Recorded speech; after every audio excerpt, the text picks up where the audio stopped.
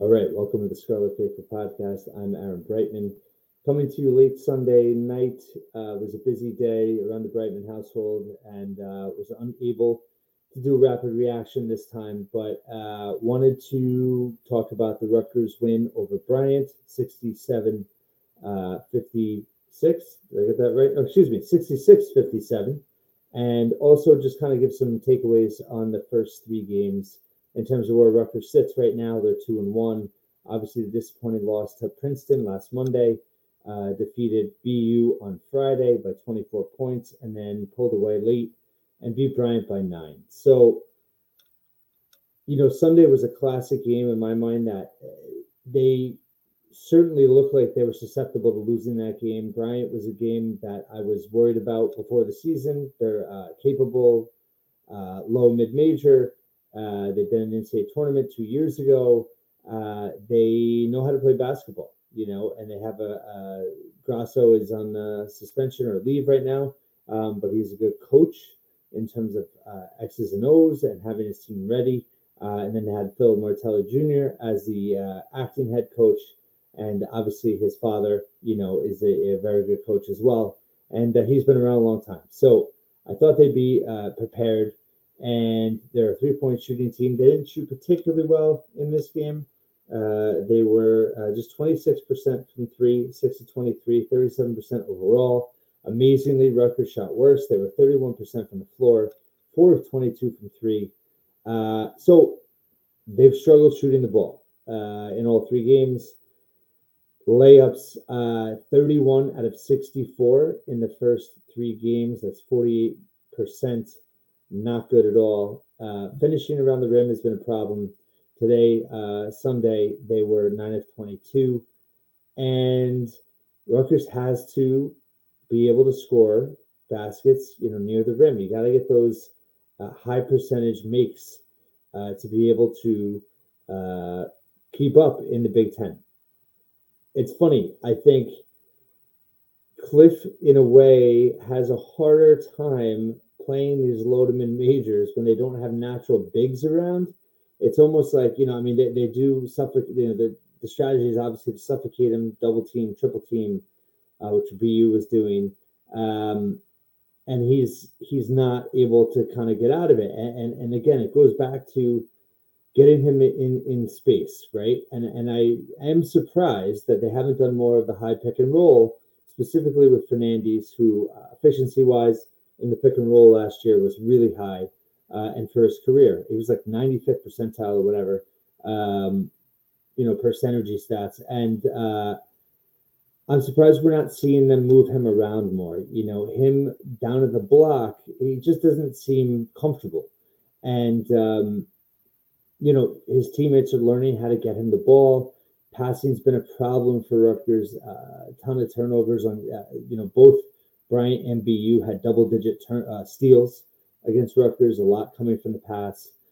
Entry passes have been a problem, and it's a key aspect to the offense that they got to get figured out. They're not shooting well from three. Gavin struggled today, 1 of 8.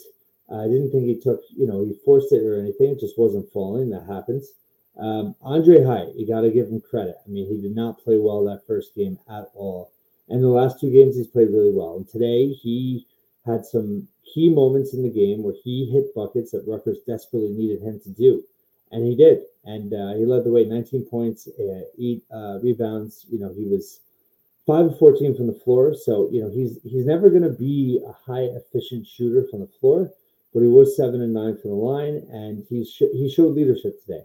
I really thought that he stepped up. And, this is not to be disrespectful in any way. But, for Rutgers to reach their ceiling, right, in terms of whatever it could be, in terms of their best self as a team this year, they will be better served if Andre Hyatt is not their leading scorer. I think he needs to be a secondary scorer. I think his value is in being able to defend multiple positions and also as a rebounder. And he can get hot, but he's hot and cold. And if you're going to rely on him to be a primary scorer, you're going to live and die by his hot and cold streaks a little bit. And that's not ideal. So as a secondary scorer, as a third scorer on the team, I think that's a lot better than if you're relying on him to be your top scorer game after game. Again, not being disrespectful at all. I think that Andre Hyatt, offers a lot to this team. But it's also an example of everybody still figuring out their roles. There's still a long way to go for that to happen. I don't think it's a lack of talent. I think it's just a lack of chemistry in terms of on the court. They don't have a lot of minutes together. Even though they had the overseas trip, it's until the lights come on, you don't fully know. And you're not fully, I guess, acclimated in the sense of, being in those moments with your teammates and how you're going to react. It's different. It's just different. You can't simulate that. And they've got 3 games now under their belts. And I think that's helping. I think another thing people should maybe aren't paying attention to is, Noah Fernandez and Austin Williams. They're still working their way back. They both had season-ending injuries last year. Austin Williams didn't play at all. Noah Fernandez didn't play past January. So both of those guys are not only working their way back, from health issues last year, they're also working, into new roles on a new team. So although they're veteran players, and I think they have showed some poise, I think they've they've operated well within the team structure on the court the last 3 games. They're still finding their way a little bit. They haven't found their shot really. I think Noah's ceiling as an offensive player, he hasn't scratched the surface yet this year. And to his credit, he's not forcing it a ton. I think what did he take? 3 shots today against Bryant? 5 shots, 1 of 5. But listen, he had 5 rebounds, 2 assists, 1 turnover. He's a veteran enough to do things that are winning performances, even though he's not blowing your socks off. He had a block as well. He was a +5 today in 23 minutes. Then he had Austin Williams, who was also +5, played just 14 minutes, but had 4 rebounds, and he was 1 of 3 from the floor. So those guys are giving you plus minutes, even though they're not scoring a ton. Even though they're not filling the stat sheet. I thought Fernandez would have more assists at this point. But again, both those guys are working their way back from season-ending injuries, and they're working their way back on a new team. It's going to take time. Cliff, really struggled for 3 halves, and then the second half today busted out. So I think that was partly an adjustment with the coaching staff. They did get him to open space a little bit more. I thought he was more aggressive. He was better on the boards. He had a double-double just in the second half. So that was super encouraging to see him have that kind of second half. He was 5 of 8 from the floor, 3 of 5 from the line, 15 rebounds, 13 points. That's quite a day. Even against a low major, didn't have anybody naturally being able to stand up to him. He had the high +19 in the game. And, Wolf had limited minutes, but what did he play? 14. He had 17, excuse me. 7 points, 2 of 3 again, shooting well, high percentage. I think what you're seeing is you're not seeing guys try to do too much. No one's really forcing it. I mean, Andre is he is a little bit of a throwback in terms of a isolation offensive player who can take his player one-on-one, kind of clear the court a little bit. But he's still operating within the flow of the offense. And I think, transition-wise, they got out today. They scored over 20 points in transition. They give up a lot in transition, but they're rebounding the ball. They had 51 rebounds as a team today. So it's an all-hands-on-deck approach there. Fernandez had 5. Hyatt had 8. Cliff had 15. Austin had 4. Jermichael Davis had 4. Gavin Griffiths had 4. So that's, 6 guys with at least 4 rebounds. That's a positive sign. They're playing team basketball. They're just not shooting well. They're not passing well. So I guess you could say, fundamentals they're struggling with to a degree. But, even from the foul line, they shot 70% from the foul line. But if you take away Wolf, who was, 3 of 7, they were almost 80% from the line. You had Hyatt, 7 of 9. You had Derek Simpson, who I've been impressed with. He didn't score a ton the first 2 games. Today he had 12 points, but 8 of 8 from the line. He hasn't found his shot, on the floor, but he's not forcing it either. He's playing within himself. He's, he was just 2 of 8, but I didn't think he took too many bad shots or anything. He led them with 4 assists.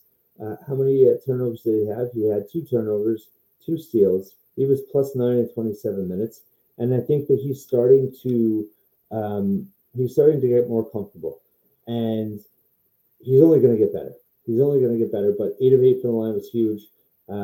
So I think that your backcourt is still kind of getting a feel for your team and for themselves.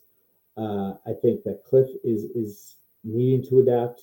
I think defensively, they're still struggling at times. They're not anywhere defensively where they need to be. I mean, they have held their last two opponents to 4 shooting nights, but they weren't great teams. So this seems a work in progress for sure, no doubt. But this is the type of thing where if they were truly in trouble, they would have lost this game. They had every opportunity to. It was they were trailing with 10 minutes to go. It was a 4-point game with like 4 minutes to go. And they were able to get stops at the end, and they made some free throws, and they won the game. They got the ball to Cliff at times down the stretch. So I thought they played relatively smart. They're just not making shots, and they're throwing the ball away a little bit, and they're not playing defense at the level they need to play. I think that's the gist of it. But I think those are correctionable things. I think the rotations are still being ironed out, and I think that this team is going to get better with more experience as a team. Look at Maryland. Maryland's lost 2 in a row at home. Davidson and UAB. Not bad teams. Right around 85, 90, 100 in Ken Palm. Princeton's 91. By the way, they beat Hofstra on the road. It was a Friday, and they're looking really good. So that is not a bad loss at all. I think they're not going to lose a lot of games this year. So, I don't think that's going to be a quad 3, especially on a neutral court. I think that's going to not be a bad loss at all. And they very well could win the Ivy over Yale. That's going to be a heck of a race there. But I think that this team is still trying to figure things out. But winning games, no matter how ugly, while you're figuring out is the key. And Georgetown is the next step on Wednesday. They just lost to Holy Cross by 1. You got to beat Georgetown. That would be a bad loss. Definitely a worse loss than Princeton, not even close. And you just have to continue to develop, continue to improve, continue to find ways to be effective as a team, find the rotations that work, shot selection. That's the thing. Like, I don't think shot selection has been that bad. I don't think that their turnovers, it hasn't been Noah, Jamichael, or Derek, just being sloppy with the ball in terms of on drives and things like that. Passing's been an issue for sure. Who's going to be the primary scorers? Who's going to shoot from 3? So far, Hyatt and Gavin have been a little feast or famine. And you have other guys that haven't really found their groove yet offensively. Derek Simpson's going to offer more. Noah Fernandez is going to offer more. I think Austin Williams could offer more. Wolf has been pretty steady. I think he's been the most steady of anybody on the team so far. Listen, if you can get 7 to 10 points from Wolf game in and game out, I mean, that would be a huge plus. Of course, they don't have Mawat Mag yet either. So how is he going to fit into all this? So this team is definitely still being molded. It's early. You went 2-1 this week. Could have been worse. Could have been better. But I think overall, the things that they have to work on, the things they have to improve on, I think that, from a basketball standpoint, it's understandable, and it's also realistic to think that they will improve on it. Is this, they're not a top 4 Big Ten team, most likely. But are they, 12th? 13th? Some people are like overreacting or double. I don't think so. The Big Ten is wide open, and I think that this team's going to get better and better. They're getting miles logged as a team, and it's taken Pike a little bit, I think, to figure out rotations and things like that. Right now, he's stuck with the starting lineup 2 games in a row. Gavin coming off the bench, Derek coming off the bench, and I kind of feel like Derek Simpson is a huge key in all this. And I think how you've seen him play the last 2 games is reason for hope and reason for optimism, because these kids take coaching. They're taking Derek Simpson takes coaching, and he's got a great attitude. He's got veteran guards around him that he never played with before.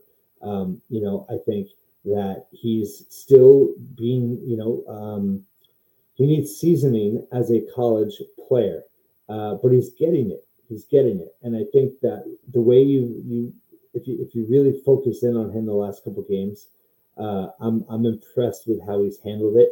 And I thought today, listen, he's finding ways to help the team win.